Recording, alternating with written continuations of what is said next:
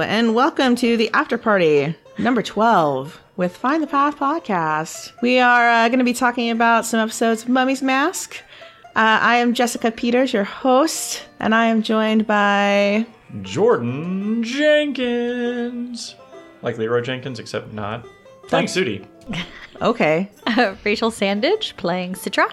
Heather Allen playing Onuris. And I am Rick Sandage, your host and game master. Well, not host right now, but game master. Yeah, I'm hosting Sagiro, which I didn't think we were going to say characters, so I didn't, but now you know. If you didn't. Also, why are you here if you didn't? Anyway. Welcome, Pathfinders. Welcome. We're going to kick things off talking about episode 34, the one with the mummy fight, where we fought a mummy. Finally! The second yeah. It was horrifying. It was awful. Yeah. Sudi almost died. People were diseased. There was a language barrier. Citra didn't know about it for a while. I think she might have known, but they got it. I'll help them if it sounds dire. And then it was.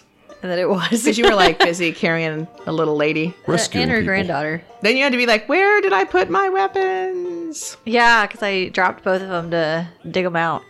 Will Citra buy another weapon? A third one, in case she throws her others on the ground? Well, I think at this point I went and retrieved my other two, and now I have a third one because I bought one at the auction. Ah. So I have 3 kukris. So I guess yes is the answer. Kind of, because it happened. Yes. Cool. I really wish that I spoke Ancient Assyriani. Yeah, I'm definitely going to have to study the, I keep wanting to say Rosetta Stone, but it's not that, the book that we have. I think it Tablet is. of I know it Languages now. Lost, I believe, is the proper That. term. Oh. I'll do your real-time translation.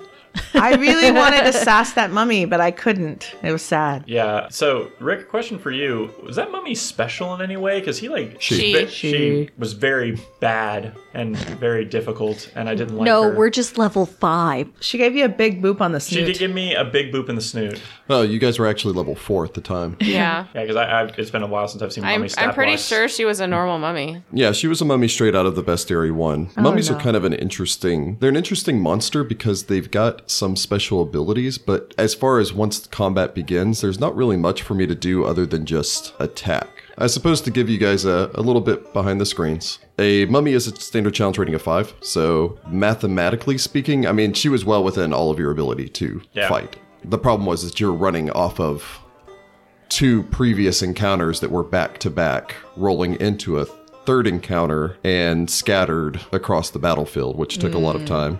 You know, she had an AC of 20, which is respectable as far as difficult for some of you guys to hit. It's more than mine. Not a guaranteed blow. The paralysis, I think, was the butt kicker. The Aura of Despair Yeah.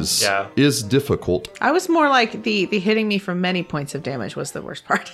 Yeah, the big takeaway from her is that she had a plus 14 to hit. Sudi's AC is a 17. So Yeah, that's Onuris 3 or is a better to 19, hit. so she's going to hit pretty Yeah, I much. have a 19. Yeah. Yes. Which means that I might as well turn on power attack at that point, take the -2 penalty to hit, and get the plus 4 to damage. Which means that when she's attacking normally, it's 1d8 plus 10. When she's attacking with power attack, it's 1d8 plus 14. See, and that's like half of Onuris' hit points in one hit. Yeah. This is one of the things that, like I said, I feel like mummies are oddly placed at their challenge rating. They do a lot of damage. They do more damage than I do. It's one of those yeah. things also, like, sometimes you get into those fights where it's just like who can beat each other up the fastest, because you need to make it take as few rounds as possible with that mummy able to hit you for half your hit points. Well, in one on top hit. of that, she's damage reduction 5, Everything. Everything, period. Did we get her backstory, like who she was exactly? I don't remember if we we did. were kind of more You learned a concerned with little the bit city. from her sarcophagus Like- that she was part of a noble family. Although Onuris, I believe, failed the knowledge nobility check to actually know anything about said family. But her sarcophagus was magicked to make her look invisible. Yeah, I Yeah, mean, which was cool.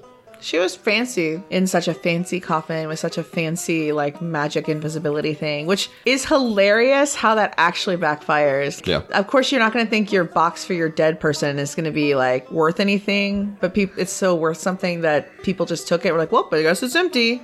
Although if you go into a tomb and you open a sarcophagus and it's empty, are you not questioning why there's an empty sarcophagus here? I'll say 2 things on that. First off, none of them are locals. They don't understand the that's local right. burial traditions or anything along those lines. Oh, yeah, So yeah, people the took Andrew. it. Yeah, Yeah. they're- Yep. yeah. The second thing is it probably wouldn't even surprise all of you necessarily. because you would walk in there, you'd see a sarcophagus. Most of the ancients, you came to power, say at the age of 15 or 20 or whatever, became the leader of your family, and then you started working on your tomb pretty much the moment that you took control of your family.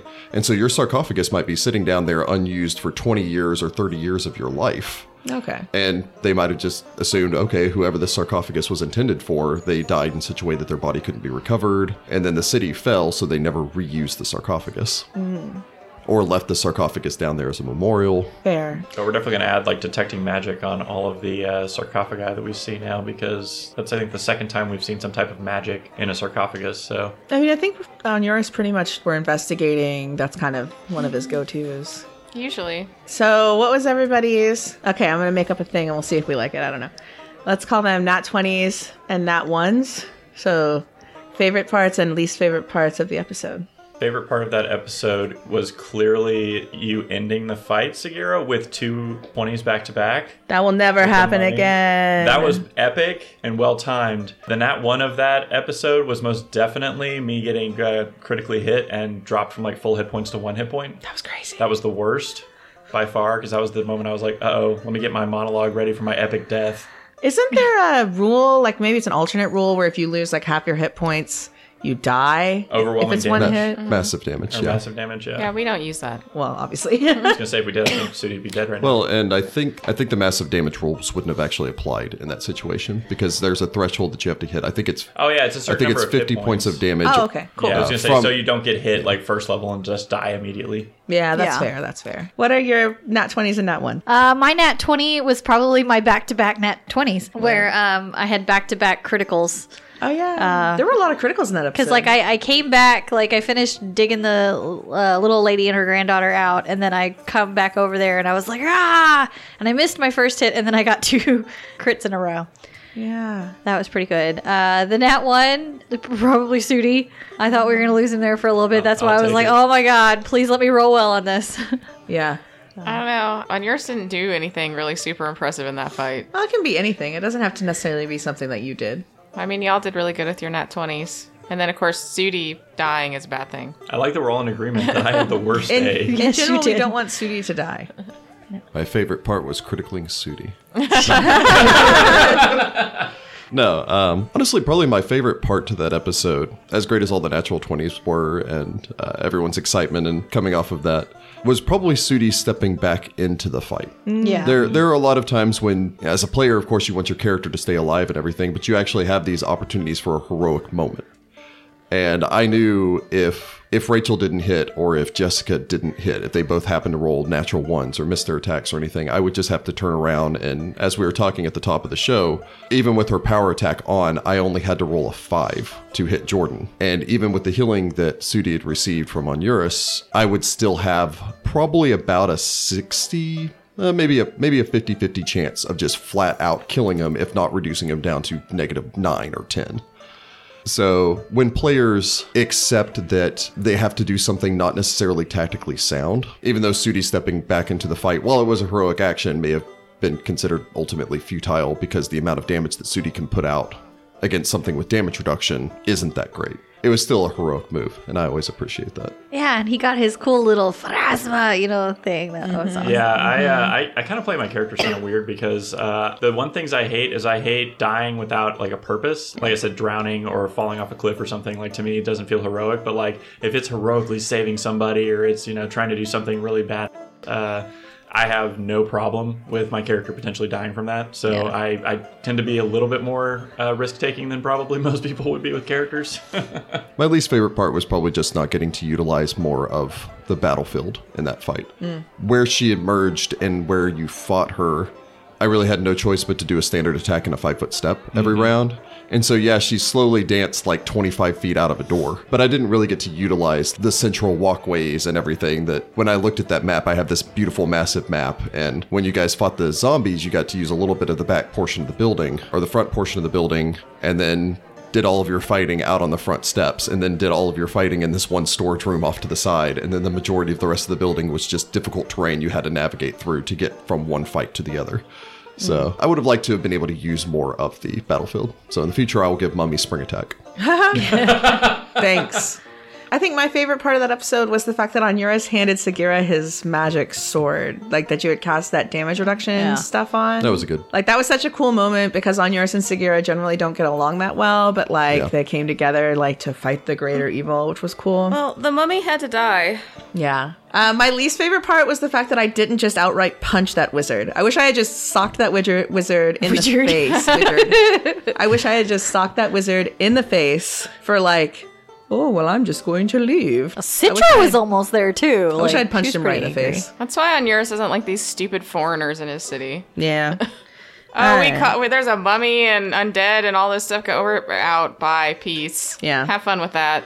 All right, I guess we'll move on to the next episode. We escorted Onuris's imperious mother to the Grand Mausoleum. We talked about this Ka Pulse idea from Septi, and then Sagira was rude to the noble people. And then we went and fought some zombies at the warehouse. Yeah, I think you two got Mummy Rod again. Yeah. Was that from that fight, or was it that was earlier? from the mummy. That's okay. from the mummy. I mean, think mine got- what you do. I don't know. We got leveled bit. up after the mummy, so Onuris was able to take care of it. Yes. And And we leveled yeah. up. Maybe we talk about that. Yeah, if you guys want That's to a discuss your good level up idea. real quick, it might be what new spiffy abilities that they'll see in the. You guys will have already have seen a little bit of them in 35-36. Get an idea of what you see in the future. Onuris got 3rd level spells, which he immediately had to use to get rid of mummy rot. So I took Boon Companion, and now Isra's much better at everything. Onuris also took that for Onhuret, and so now they're 5th. They're like druid animal companions, equal to our level. Yep, that's a good feat if you're not a druid, but you have an animal, because I think the biggest struggle with animal companions is making sure they don't die once you start getting into higher levels, because they don't keep pace as well. And then Onuris got his new spells, and that's really it for the cleric. Yeah, I mean, It's I can hit 5th things. level, so your channel went up to 3d6. Ooh, more channel. Well, I'm out of channels because I use them all against the other zombies, so it That's doesn't true. matter. That's true. What about you, Monk? So Sudi, of course, hits 5th level. For monks, gets Purity of Body, which I think I mentioned in the episode that actually Oh, was yeah. like cured me of my mummy rot because now I'm Well, immune to all I had to diseases. get rid of the curse still. Yeah, so they got rid of the curse and then the disease just like poofs away because monk. Feat-wise, I took endurance, and then I'm 5th level, so I do 5th level monk things. Like punch harder. things. Yeah, like punch. Well, I don't even punch harder. I just punch. That's More. it. I have a higher base attack bonus. I punch a little bit better. Yeah. Citra got Curse Sense to start off Yeah. with, and then my first Rogue's Edge where I took Diplomacy because I figure city's going crazy. I'm gonna need to be able to talk down some stupid people because people en masse are stupid, but a single person I could probably like deal with. I like No, that play on the Yeah. Men in Black quote. Yeah, that's what I was going for. Now, the first off, you have an archetype, which is this the first thing that your archetype has changed about your base class? I think so, where I lost Uncanny Dodge, which I was really sad about. But the curse sense is pretty cool. Yeah, so be now I helpful. can like get Spider Sense for curses. Yeah, and Rogue's Edge is something that was introduced in the for the Unchained. Unchained Rogue, Yes. where you get, for lack of a better term, like new things that you can do with skills. They're really cool. Yeah, you get a bonus Yeah. at what, 5 ranks in, 10 ranks in, Yeah. and, 5, 10, and 15 15. ranks in. Yeah. Yeah, and Citra will unlock more skills that you can use this with as she progresses. Yeah. Anything else? I took Iron Will just because we seem to be facing a lot of things that need will saves, and my will save still ain't very good. Oh, rogues. Oh, the +2 is it's a huge jump. Yeah, that's fair. Yeah, brought me up from a 2 to a 4. That's a 100% increase in your ability to make saves. Yeah, this episode's interesting, these last few, because all Sagira really wants to do is go to the Temple of Bastet and make sure that her people are okay. But there just seems to be one thing after another thing that we Well, have to do instead. The entire city guard has been displaced. It's been dispatched to that region. I think they're fine. I don't know if I trust the city guard to be good at anything. Yeah, but we sent Falto and Marin and all them. Yeah, and my cat. Yeah. She suddenly got real good while she was over there with them. But that's one of those, like, I only care about like 7 people, and I can't check on them yet. I'm over here in this like empty warehouse. Although Tetmanib is important, so we're gonna finish this. Yeah. Tetmanib. Because I think at the end of that episode, it was the end of the episode or beginning of the next one, we found out that Tetman had It's the been. beginning of the next one. Yeah. Okay. So at the end of that episode, you discovered that the reason for the zombie attack on the Candy Jackal was because people had opened up the storage building where they were keeping the dead bodies and were stealing Yeah. bodies. Like it was open. Somebody in the silver chain, because we found like I was going to say we found this corpse because clearly Yeah. we didn't know it was going to happen. And obviously he was unprepared. Well, yeah, because he got eaten. We fought some zombies. We were happy they were zombies and not mummies. Yeah. One zombie or one mummy fight was enough. We're good. The end. No more mummy fights. It's only called Mummy's Mask. Yeah. It's a singular mummy. There could have just been one mummy. Like you have like the one dragon that you fight in a lot of adventure paths. That's No. fair. The one mummy. True. But I don't think this is Here's going to be hoping. the one mummy. Yeah, that's not going to happen. I know it's not going to happen, but I can hope. I can dream, can't I? I mean, yeah, sure, you can. Anything else about this episode? This was pretty straightforward. There is a fun anecdote for this episode, or something that you found in this episode, because while you're going through the episode, I can't remember where exactly I read this, and I believe it was from Rob McCreary, who was the developer? Yeah, the developer for the Mummy's Mask Adventure Path. He mentioned how when they were originally doing the sketch, the outline, and everything else, that the mask element to it wasn't going to be as much of an element. Like, it originally wasn't Mummy's Mask. The whole idea was that there would be this mummified hand. That the party would have this hand. There's kind of, it just makes me think of the monkey's paw. But Yeah. you would have this hand. They had a whole idea of it, and then eventually it just kind of dropped away, and then they went in the direction of doing a mummy's mask. But they still decided to work the hand in, which you guys actually did get a mummified hand in this Oh, yeah, that's... Hand of the episode. righteous. Yes, the hand of the honest man, I believe it Yeah. was. Which is a really neat item, and in large part because there's something so interesting about these adventurers walking around, and one of them's like wearing a mummified human hand around his neck to provide all the protections and everything, because it is that ancient belief that you could actually wear pieces of creatures or talismans or things along those lines to protect you, that this is an actual thing that protects you. That also ties into the local culture's punishment for thievery being the loss of a hand. I think it's kind of funny because I don't know if any of us actually decided to carry that. I think we were all kind of weirded out by it. Yeah. It's a little weird of a weird item from a cosmetic aspect. Just But a little bit. it is something that has been in Pathfinder and D&D by extension for a long time, that there's like the hand of the mage that lets you mage hand Yeah. it. But yeah, and there's mummified elven hand you can wear around your neck that gives you an extra ring slot.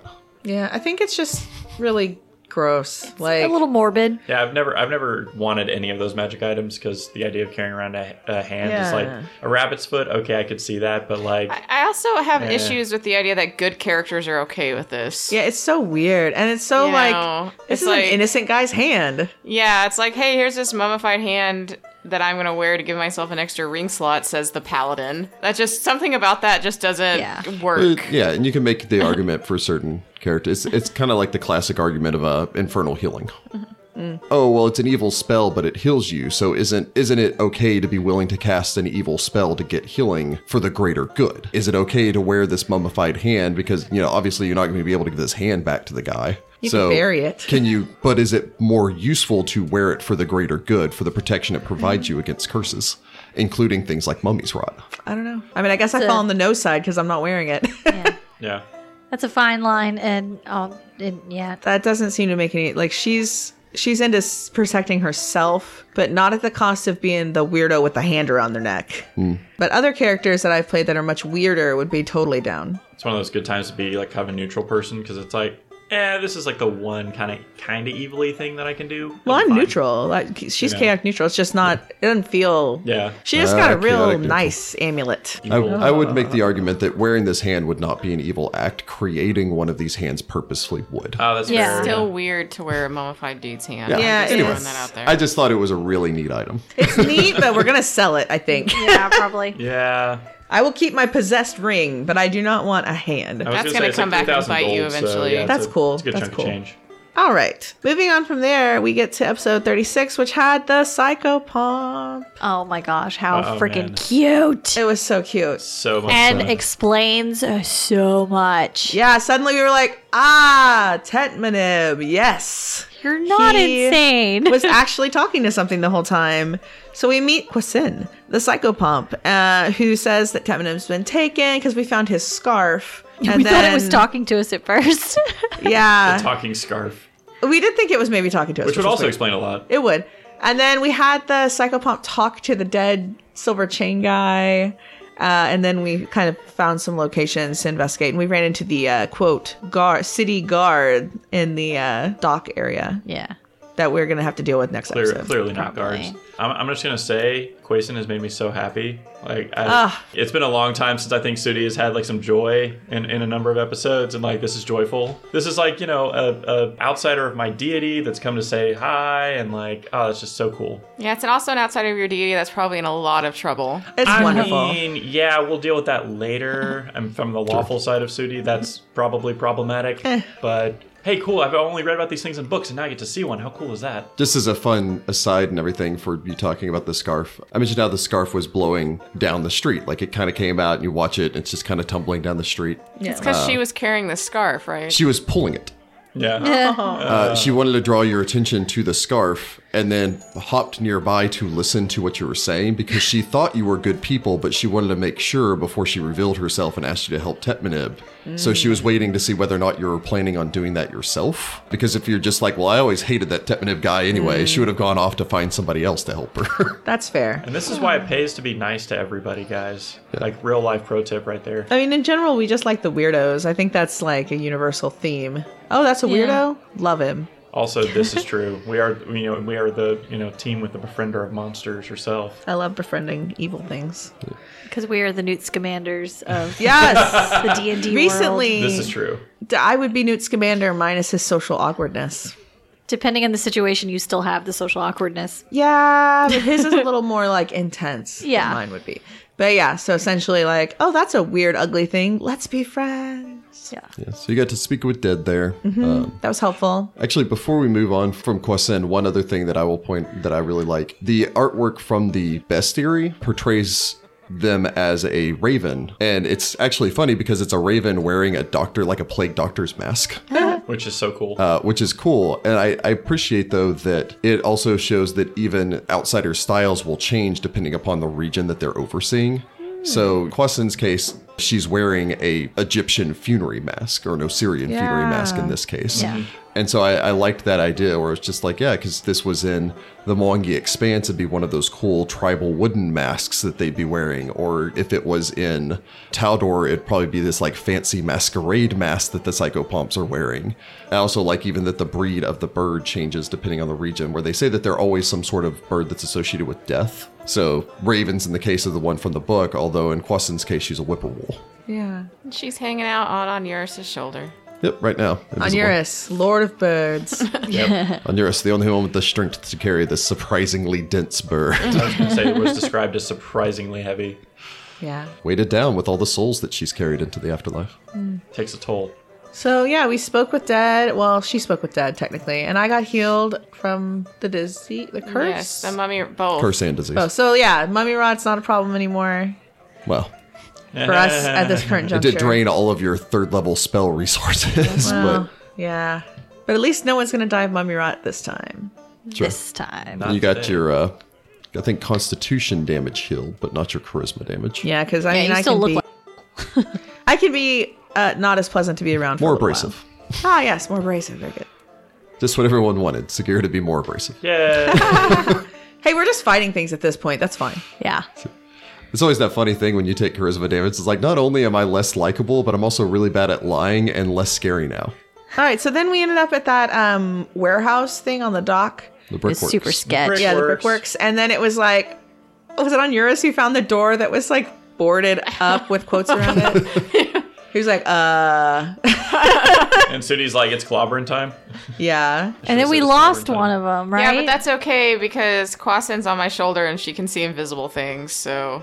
Yeah, that's pretty helpful. I don't know if he's invisible or if he's just hiding. I think he's hiding. She In the probably has a shadows real or high trash perception pile. check too, so... Those roguey types. Yep. I guess. And hopefully you guys in the next couple of episodes will be able to find and save Tetmanib and maybe finally rest, because I think you're 4 fights into the day so Yeah. far. It's been And a I long have day. like 2 first level spells left and that's it. Yeah, we gotta find Tetmanib real quick because we're all real sleepy. All right. Yeah, fan letters time. So, fan letter 1 is from Ben from Huntsville, Alabama. hey, that's not too far from us. But we have to give him a real place, a real fake place to be from.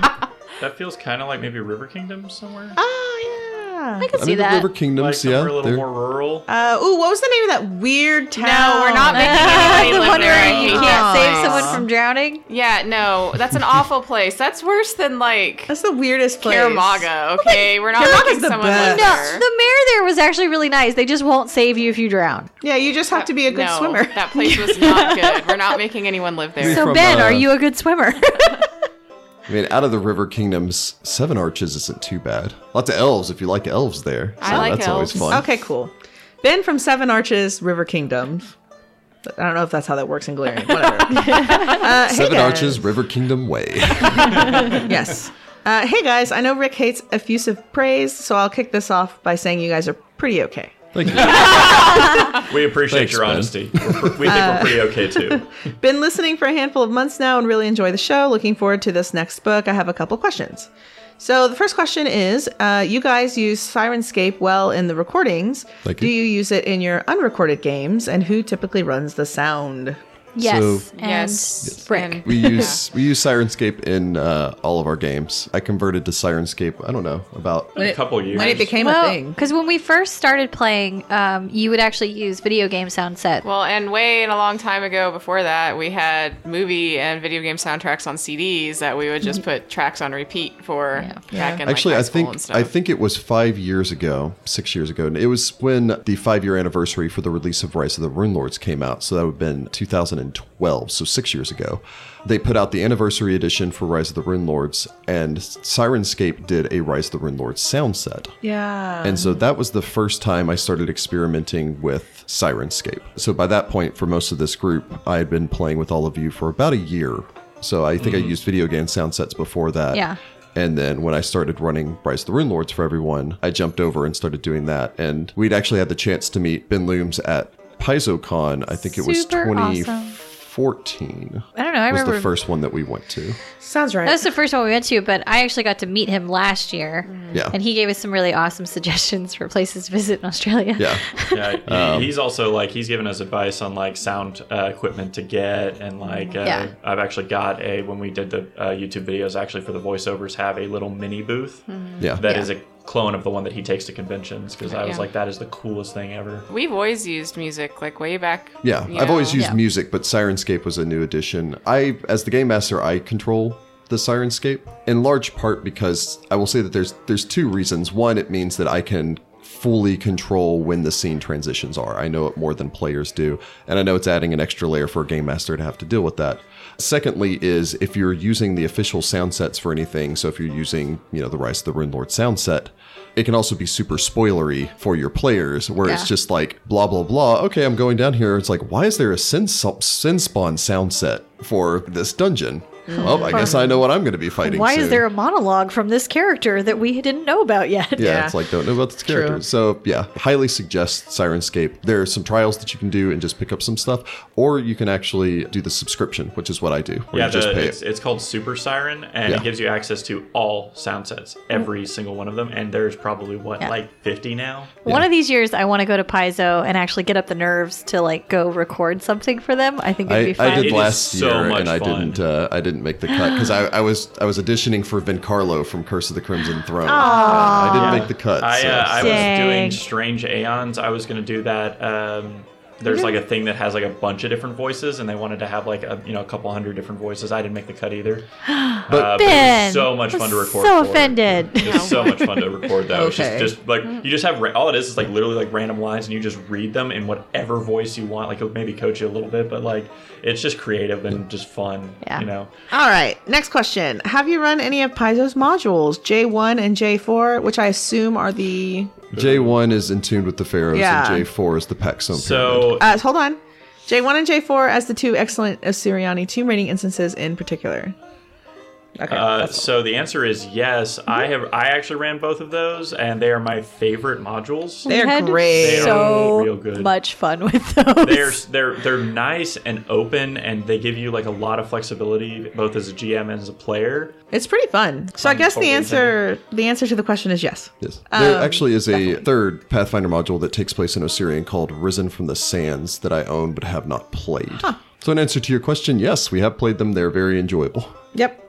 All right. All props for your system mastery. I've really enjoyed how you all play by the rules and keep it fast and instructive. How do you guys handle high level? Do you guys have any house rules to speed up play? The short version of that is no, I don't have any house rules to do that. I benefit from the fact that my players, once engaged in the game, are engaged in the game. We're playing the game, everyone came here to play the game, and so there's not a lot of, oh, sorry, I don't know what's going on anymore because I was checking my phone for the last 5 minutes. Yeah. Or, I wandered off to go do something else, or doing my math homework or whatever. When we sit down, we're just focused on playing the game. I think high-level play does slow down because everything has more hit points, higher AC, way more options. But if your players know their characters, then their turns usually don't take any longer. The only thing that really takes longer is it's a little harder to add up 15d6 worth of damage versus 3d6 worth of damage. Yeah. But if you're playing a wizard and you go from Burning Hands to Cone of Cold, you should still know what you're going to cast on your turn. So really, I would say that my suggestion for any game masters out there listening is just encourage your players to stay engaged and involved and to know what they're going to do before their turn comes. Well, and the better you know the rules, the easier that stuff becomes. Yes. Like when we play some of the high level usually every year when we go to PaizoCon, we bring one of the really high level modules to just play while we're there because it's easier than bringing the adventure path that we're using.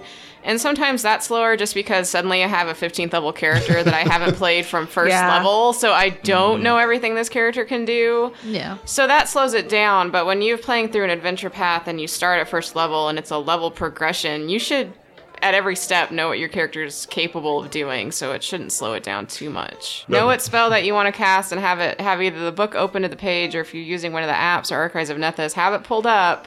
So it's not one of those, I guess I'm going to use this spell, but let me take 5 minutes to find it. Yeah. Unless something devastating happens and you're like, well, there goes my whole plan. Yeah. Which will happen. It happens. Which will but not happen. often. Well, It and happens. even if you're Rick and you know probably almost all of the spells do, there's always that question of, wait, does that actually affect in this weird case and stuff like that? I will know what most spells will do just based on name because I've been playing this for long enough. I oftentimes, though, I won't necessarily remember what kind of save does this offer? What's the range on this spell? What's its spell resistance? And so I rely on the players to actually look up the spells beforehand. Yeah, and it's kind of interesting because, well, with melee characters, it's a little easier, the cognitive load. It's like, I'm going to hit that guy, or I'm going to, power attack this guy, or I'm going to whatever. I mean, the only tip I have for making melee characters faster is to roll all of your d20s at once. If you're going to strike 3 times, roll 3 d20s. Color code your Yeah. dice. Just- That's what And I color did. code your dice, yeah. Well, and if you know you're going to use power attack a lot, just on one of your weapon slots, make a note that this is the sword I Yeah. always use, but this is at power attacking. Here's the damage already changed, so you don't have to take the few seconds. That helps a lot just to have all that math done. One last tip for any game masters out there doing high level play is remember that the average encounter will run you 5 rounds, 10 if you're really lucky. And so especially if the party's facing a spellcaster, a suggestion I would make is before the game, if you have a tablet or a laptop or something that you keep behind, go on the Archives of Nethys, pull up a separate tab for each of the high-level spells that caster will probably cast, because you'll know looking down at the sheet that it's like, oh, well, the guy has Prismatic Spray, definitely using that. And then just as they cast them, just close down the tabs afterwards until you burn through the spells that you need. That way you have them immediately at hand and ready to go and can just cycle through whatever spells. Because I find I could run the Tarisk much easier than I can run Karzug. Thank you for your questions, Ben. Enjoy the river kingdoms. All right, John from Sargava writes, he picked his own place. He picked his own place. Yeah. Nice. Good pick. I don't know if I'd want to live in Sargava. Anyway, hey guys, writing in with a question for the group after hearing the need for them last week. I wasn't supposed to read that. Sorry, my bad. Feel free to skip that. But despite all the goofs about it, I did first have to give praise, which was that I really love the podcast and all of you so far. I think you all do a great job with everything, and I've really enjoyed the way you handle inter-party relations and character conflicts. With bonus points for being remarkable with the rules, I almost always mention when describing it to people, oh, and they didn't even make a single mistake for like 20 episodes, haha. So, on the back of party relationships and other character conflicts, what are some of the times in other campaigns where your characters have been most at odds? And has that ever led to it getting remotely heated between you personally? I like how Jordan and I immediately looked at each other. Keep it up, crew. John from Sydney, Australia, which does feel a lot like Sargava. That's a really good pick. I believe the capital Sargava is Eldir. I don't Who cares? remember. All right. Anyway, I've never had a so character from there before. I would so say don't since know. you're from the capital of Australia, Aledia Sargava. Conflicts between characters. I say the first conflict we ever had was Jordan and I. My character, my. Adelaide, apparently was banging his girlfriend at one point, which he never found out about. But just Jordan's they had character's a contentious relationship throughout the entire adventure path. I punched him in the face once. After Yeah. Oh yeah, you did punch. I him in the face did, one time. and then you immediately After you healed caught half yourself. the party in a cone of cold. Yeah. Yeah, and almost killed the girl that he was in love with. Oh, yeah, this That was didn't- also Jordan's sorcerer with an 8 constitution. She was always on the ground. Yeah, He got downed by a baboon. Let's just say I had some carry. To be fair, baboons are vicious creatures. It's true. At first level. Yeah, we were pretty low level. Yeah, we were. But yeah, our characters were always kind of at odds, but we would still, if push came to shove, like Adelaide was going to jump in and save him. Yeah. And he never found out that. Now, granted, the reason he was banging the girlfriend was because Adelaide was a courtesan, so he was being forced. Really, he it's was all the paid. girl's Yeah. fault in this situation. She was a She was a terrible. terrible She was person. not a nice person. We actually ended up meeting her in the adventure. And Yeah. it was super It was really awkward, and So Adelaide was like, awkward. "Oh my god." All right, let's see. So yeah, we've had inter-party conflict in the past. I don't think generally any of us have ever taken it away from the table and been mad at our actual friend, though. The only time I was mad at an actual human being was when Jordan's character did not get the rope out of the backpack. And I died. Okay. Yeah. So I was mad for a long time. The short version of that story is Jessica's character fell off of a rope bridge. at a No, certain not fell, The jumped. witch. Jumped off of a rope. One of the party members fell off the bridge. Jessica's character jumped in the water to save her, and Jordan wouldn't stop killing goblins long enough to provide a rope to the rest of the party to fish them out, and Jessica's character ended up dying. Yeah, it was a saga. that was definitely like, you're sleeping on the couch kind of a moment. It was not cool. I'm not the most proud of that moment, I will admit, and definitely would have done it differently. Also, I think you were again. playing a hunter who had a swim speed. Oh no. Okay, so Like- so the worst part about that is I'm playing a dwarf and he's surly and doesn't want to get in the water. I forgot that hunters have the ability to like take part of animal aspects into themselves, so I could have given myself a bonus to my swim. So I would have been better suited to jump in there, and I felt that's like I went from like, oh, I'm just kind of surly to like, oh no, I think I like actually feel that in my cold, little dwarf heart. And that was my first character death. That was bad. I was mad. That was a bad one. So I think the important thing is inter-party conflict can be good. Yeah. It can do a lot to develop a party and such, but as players, you need to understand going into it that first off, the moment you sit at the table, you have effectively signed a contract that everyone is there to have fun. And if you're doing anything that is stopping someone else from facilitating their idea of, or their fun, as long as their fun isn't interfering with other people's fun, that you are doing something wrong. And so making a character that is contrary just for the sake of being contrary and ruining everyone else's time, that's not good. And it's not something we deal with at the table. Well, I'm the rogue, so I'm going to steal this Stealing thing from the from party. you Yeah. because Yeah. I can, and Yeah, that kind of and stuff. I'm just a lone wolf. Yeah, that one I've never understood. Like, oh, my character's doesn't want to work with a team. It's like Unless you're going to come around, right? Like if you start Yeah. off like if you have an arc planned and you're like he's gonna be standoffish, but then like the weird little gnome is gonna like open him up and they're gonna be like inseparable. Like you have like this whole plan, then cool. That I think is probably the crux of it. That being willing to compromise and have your character grow in such a way that it resolves the conflict is probably the best way. It's fine if you want to play a dwarf that hates all orcs, and then you have a half orc in the party. And maybe the characters have this conflict to begin with. But if you're playing that dwarf, it almost behooves you to have your character go through that growth and transformation to go, even if he goes, I still hate half-orcs, but this one guy has shown me that there are some good ones in them, or something like that, then that's fine. On the topic of conflict between players, I think the easiest takeaway is to realize that you're telling a story, and that any conflicts in a story should have a resolution. yeah. And that between you and the other player, I almost think it's best if you confer with the other player to basically say, I'm playing a dwarf. I hate orcs. I know you're planning on playing a half-orc, so we're going to have this conflict and everything, but it doesn't mean that, I'm the dwarven cleric and I refuse to heal the half-orc fighter. Yeah, that's trash. Never take it into a mechanics part of it.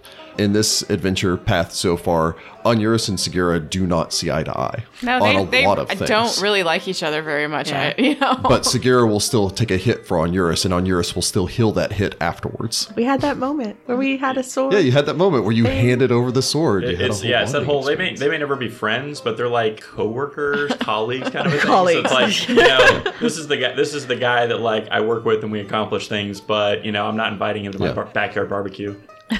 Well, that's one of those. I have to invite Segura to the backyard barbecue because I'm inviting Suji. Because there might and be an Citra. But I'm not there might be an inviting. encounter, and I don't want to split the party. Yes. All right. I guess that brings us to casting some deities. So we're running a little long this week, so we will be casting for one of our deities for this week. All right, who are we casting? Jessica's the I'll host roll for a this die. week, so go ahead and bounce a die. What die? D20.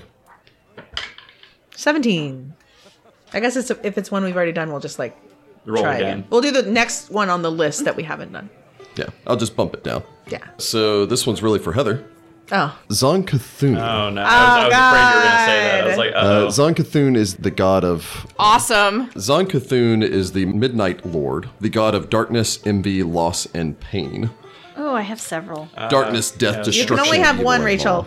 I've got an idea. Got 4 ideas. I've got one. I wonder if we have one in common. I wonder if it's in common because it might be. I guess we'll start with Jordan. So I'm gonna go with Ralph Fiennes. Ooh. Baldy. Yeah, so go for Valdi. I think that he kind of Harry Potter stuff probably didn't do as good a job at his chops as an actor. So I think he could actually really pull off that like angry, tortured Zon Cthulhu pain and suffering. I think it'd be really fun. Zon Cathan. Okay. So my first 2, I think I'm going to scrap. What? But I have 2 that I think are pretty good. One of them is not necessarily a well-known, like, named actor, but he's very good at playing the evil character. Tony Todd. Who is that? He What is plays he the Candyman. What? Oh, What? yeah. I don't know about that. I don't know what. Yeah, he that plays is. the mortician guy in Final Destination. He's Not just... watch horror movies. Oh my gosh. He's only in horror movies. He's only in horror movies, Well, yeah. then I've never heard But of He, him. he also has a he's- very distinctive voice. Yeah, he's Oh, got does it. he? Okay. Or my top pick is actually Mads Mikkelsen. Ah, I forgot about Mads. Oh. I forgot about Matt. No, I'm gonna save him for something else. Because he's so good at being like charismatically Hannibal. evil. Like when he played Hannibal Lecter, I'm like, I should not be attracted to Hannibal Lecter. What is Nah, wrong with Zon Cathan.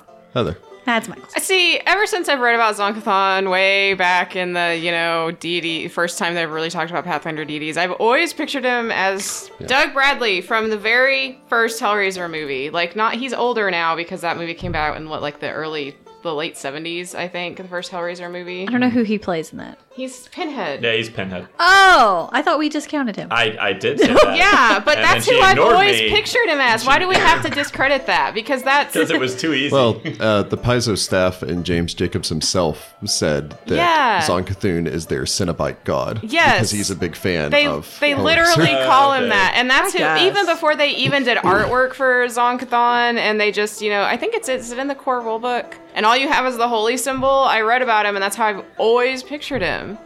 It's weird because that guy's not like. I always think that Zon Cathan is like, yeah, he's evil and into super like horrible pain stuff, but like pretty, Well, I guess I don't really think about Well, he's- that aspect of it. it's the brother of Shalyn part. Yeah. It is the brother of that, it is Shalyn that part. he's pretty, but then has been twisted by pain and suffering. Yeah. Like parts of Yeah. his skin are flayed off. And Well, he yeah, has but his all face these would still things. have his same bone structure. Like he would still, like something about something being really beautiful being that evil. Yeah. is kind of interesting. I don't know. That's how it's just always been in my head, and I have a hard time thinking of it. Of Zonkathon looking like anything else, because that's how I've always pictured him ever since I read the first blurb and was like, I love this. This is just like Hellraiser. So James Jacobs and I were on the same page, I guess. I was never into Hellraiser. I don't think I tried to watch the first movie once, and I was like, eh. And that's Zonkathon in my brain. I can't. Interesting. But I could see it. Yeah. What do you got, Rick? I have a pick. The actor is sadly no longer with us, tragically, in fact. But just on the element of someone who was innocent and pure and beautiful, but I think he had the chops to really pull off acting a character like this. Anton Yelchin. That's exactly what I knew you were going to say. Anton, really? Who was Yeah. Chekhov in the Star Weird. Trek Yeah, I know who movies he that, was, like- but I just can't see. He's not that. dark. I don't Yeah. know. He was on a Criminal Minds he episode was in where an he episode played of a Criminal serial Minds yeah. where killer. he played Yeah. this like Yeah. twisted, kind of dark, trying to keep himself from being a serial killer character. He could handle like a really dark, and he has that like he seems like he'd been someone that could play a character that was so joyous and playful and this embodiment of art and creativity before, and then was just twisted by the darkness to return to it. I think he could honestly. Pull I it could off. see that. Yeah, you had to go and remind us he's not with Yeah, us. he All right. sadly passed in a really tragic accident. I'm surprised that Rachel didn't say it. My pick's Adrian Brody. Oh, Because he's good looking in an interesting way. Yeah, he's and he kind of- also has the acting chops to like be a complex, yeah. like evil. I am sad I art. didn't think of that one. I was really surprised. I was really surprised you didn't think of it. See, I I'm do over love here me. still trying to think about somebody else, and my brain's like, nope, that's what Zonk Cthulhu looks like. But like thin Adrian Yeah, Brody, not I- weird predator. He was still pretty thin in that though, because he's just kind I of guess a that's thin. true. But I like me some Adrian yeah. Brody. I don't know. Oh man, we got a lot of good choices. Yeah, this is not one where there's a clear winner. Maybe we just users vote. Vote on Reddit. Yeah. Apparently they have a list. You know, We do have a list set up on Reddit. having just seen Bohemian Rhapsody a few years ago, Ah. I think Rami Malek could pull it off.